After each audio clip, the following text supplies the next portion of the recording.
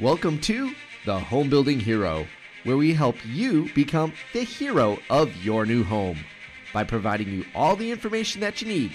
No matter if you're an industry pro, you're building, or you're buying, we got you covered here at the Home Building Hero.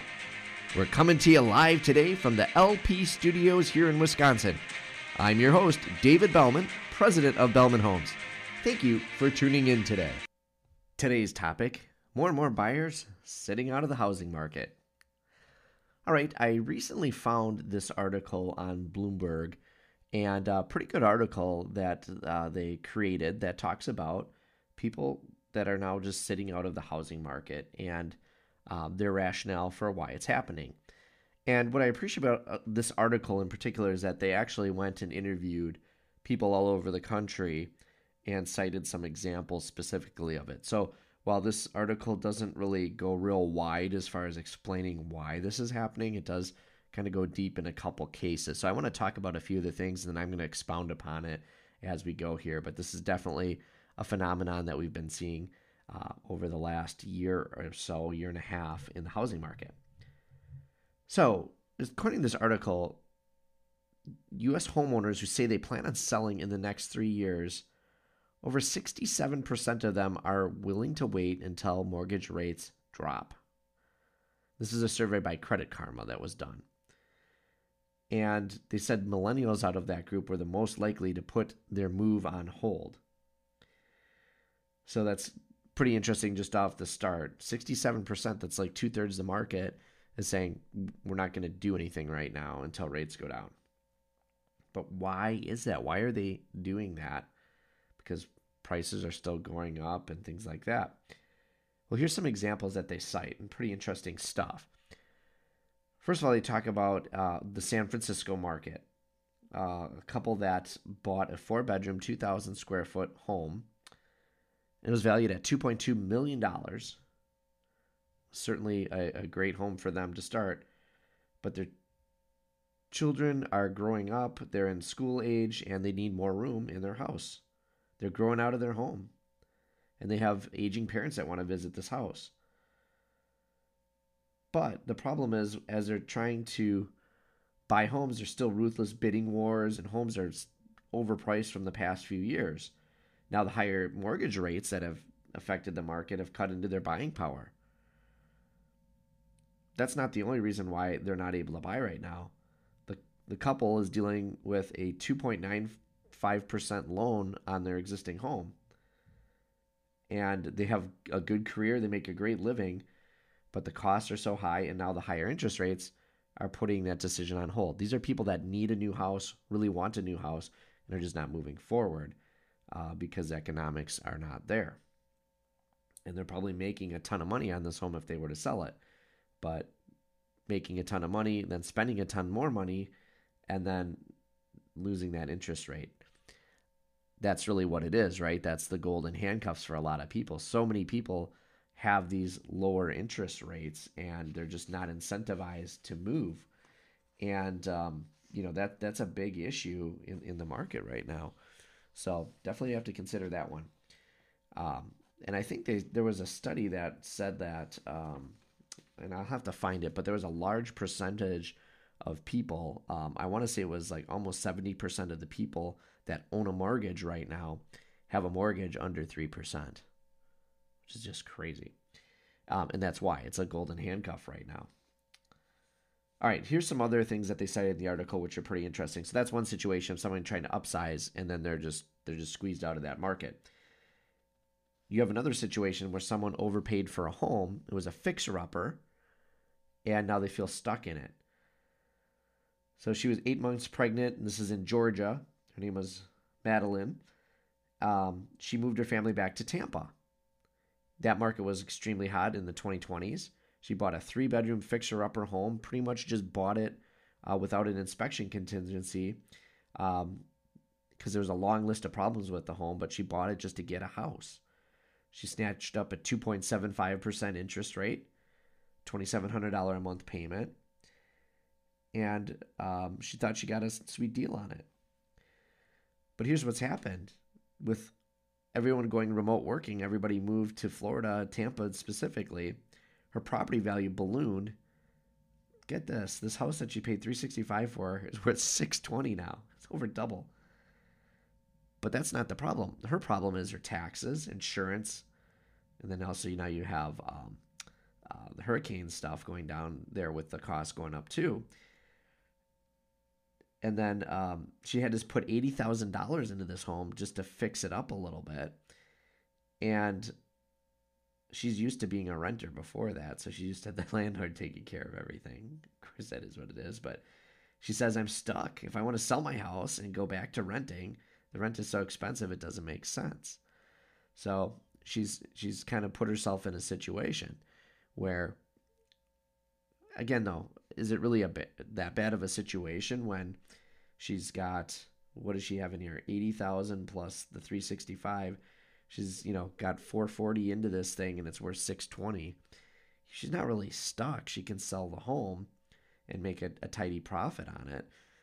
But all those extra fees going up now, and then the taxes going up because of the valuation going up, she feels stuck, and it's a single earner. So it's an interesting situation. But again, she's got 2.75% interest rate. So yeah, why is she going to want to buy a newer home at 7%?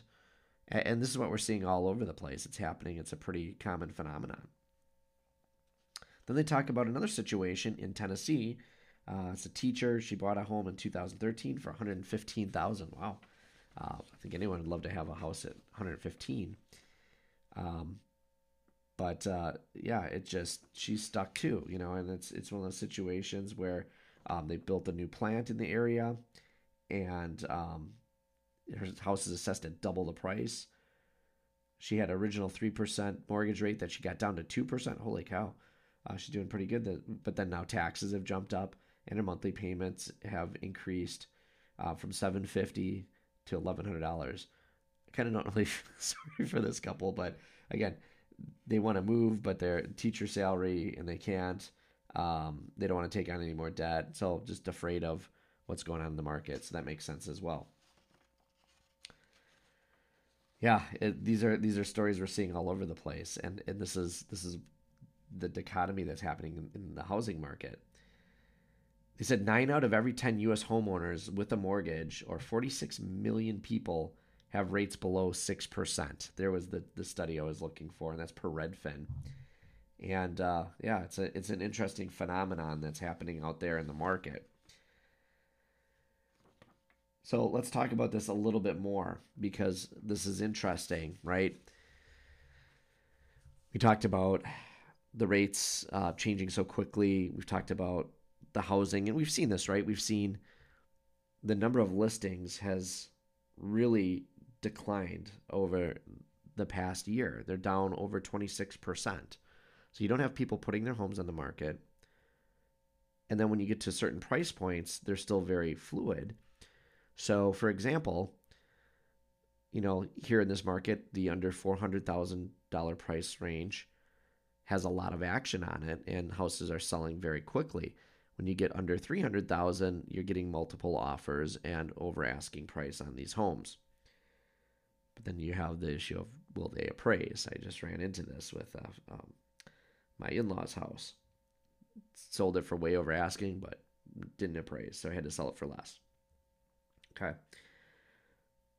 But you've got that situation, but you have a lot of older people that are clinging onto these homes because they've got a really great interest rate on it, or they're paid off. And even though they really need a new home, maybe they want to get rid of the stairs, they need something that's less maintenance, they're willing to deal with it because they have such a great deal. Those golden handcuffs, that super low interest rate. Now, they projected that about 2.5 million households shopping for a new home will be shut out of the market this year. And this is by the senior economist for the National Association of Realtors. So that's roughly 15% of all first-time home buyers. Here's the other thing that's interesting. And this is happening a lot, and this is part of the problem too. So we obviously identified, that there's not enough houses on the market, so we got an inventory problem. We've identified that we've got kind of a golden handcuff problem with the interest rates. Here's the third problem. you've got these investment companies buying these homes, especially the lower priced homes. And this happened a lot during the pandemic as well, because with those low interest rates, these companies were snatching these things up like crazy, you know, getting as much, leveraging as much debt as they can and taking advantage as much of that low interest rate as possible. And then buying these homes and then just turning around and turning them into rentals. So now you've got these millennial buyers that want to buy homes. They're getting outbid by potentially cash offers from investment firms. And they're looking at the economic and saying, hey, we can buy this house for 200 some $1,000. Based on the rent in the area, we can get, let's just say, $2,800 rent for this house. And our mortgage, interest, and taxes on this are maybe $1,900. So we're going to pocket $1,000 every month. That's a good investment for them. And that's what a lot of them are doing. And a lot of people, let's just be honest. People want to, when they sell their house, make as much money as possible. They didn't care who they're selling their houses to. They're selling them to these corporations, these investment companies, and they're taking the sure thing cash offer, and they sold them. And now those products are not going to go on the market again. And they didn't go on the market to people that needed homes. So now they're forced to rent. And here's the staggering thing, and this is why we've got to watch this, because this is getting like out of hand very quickly. They said that in 2021, real estate investors bought 18.4% of all the homes that were sold in the United States in the fourth quarter of 2021. It was only 12% the year before. In 2022, based on the stat I just saw, it's over 22%. And they actually said now, based on a recent study, that nearly a quarter of the homes in the United States are owned by investment firms. 1/4. That is staggering. That is alarming, because guess what? These are all turned into rentals. You just took a quarter of your housing stock, especially at the lower end, and you turned them into rental properties. So guess who gets the equity on these homes as they go up? The companies, not individuals. But here's the other more alarming thing. When you've got a quarter of your inventory of housing that's owned by investment firms, they're starting to get a little bit of a monopoly here on what they can charge for their rental rates. They're tied into a 30-year mortgage. For the next 30 years, they can sit on these properties. They can start to jack up the rates slowly but surely. And what are you going to do about it? And as you start to get milked out and you start paying more and more money for your rental, that's less money that you can accumulate to then buy a house. This is why you should buy a house as soon as you can. As soon as you can afford to buy a home, we suggest you buy one. Because here's the deal. As it goes up in price, you're getting that equity. And then when you sell that home, you can take that profit and then buy a little bit better, larger, bigger house. But if you don't get into the game, you don't take advantage of that. Right? It's just like the stock market. If you don't put any money in the stock market, you have no chance of, making it. You could sit there and wait and say, I'm going to wait till the exact perfect moment to buy. But at some point, you just got to dip your feet in the pool. And this is what's happening, is we're taking all these buyers out of the housing market. Here's another example. I want to share this in closing thoughts on this. But I talked about Charlotte market and Atlanta market. It said 30% of the homes sold in the fourth quarter of 2021 were investment companies buying these homes. So in these big markets, it's even more pronounced. And they cite another story of a homeowner there, and she wanted to hold on to her house. But many of the neighbors saw the property taxes increase, and they were getting older in age, and they saw these huge offers coming in, and they just said, hey, we're going to take advantage of this. She cited a house next door to her that went up for sale. Said hundreds of young families poured in to visit and try and buy the house, but it was sold to a rental company very quickly, closed almost immediately. And she says,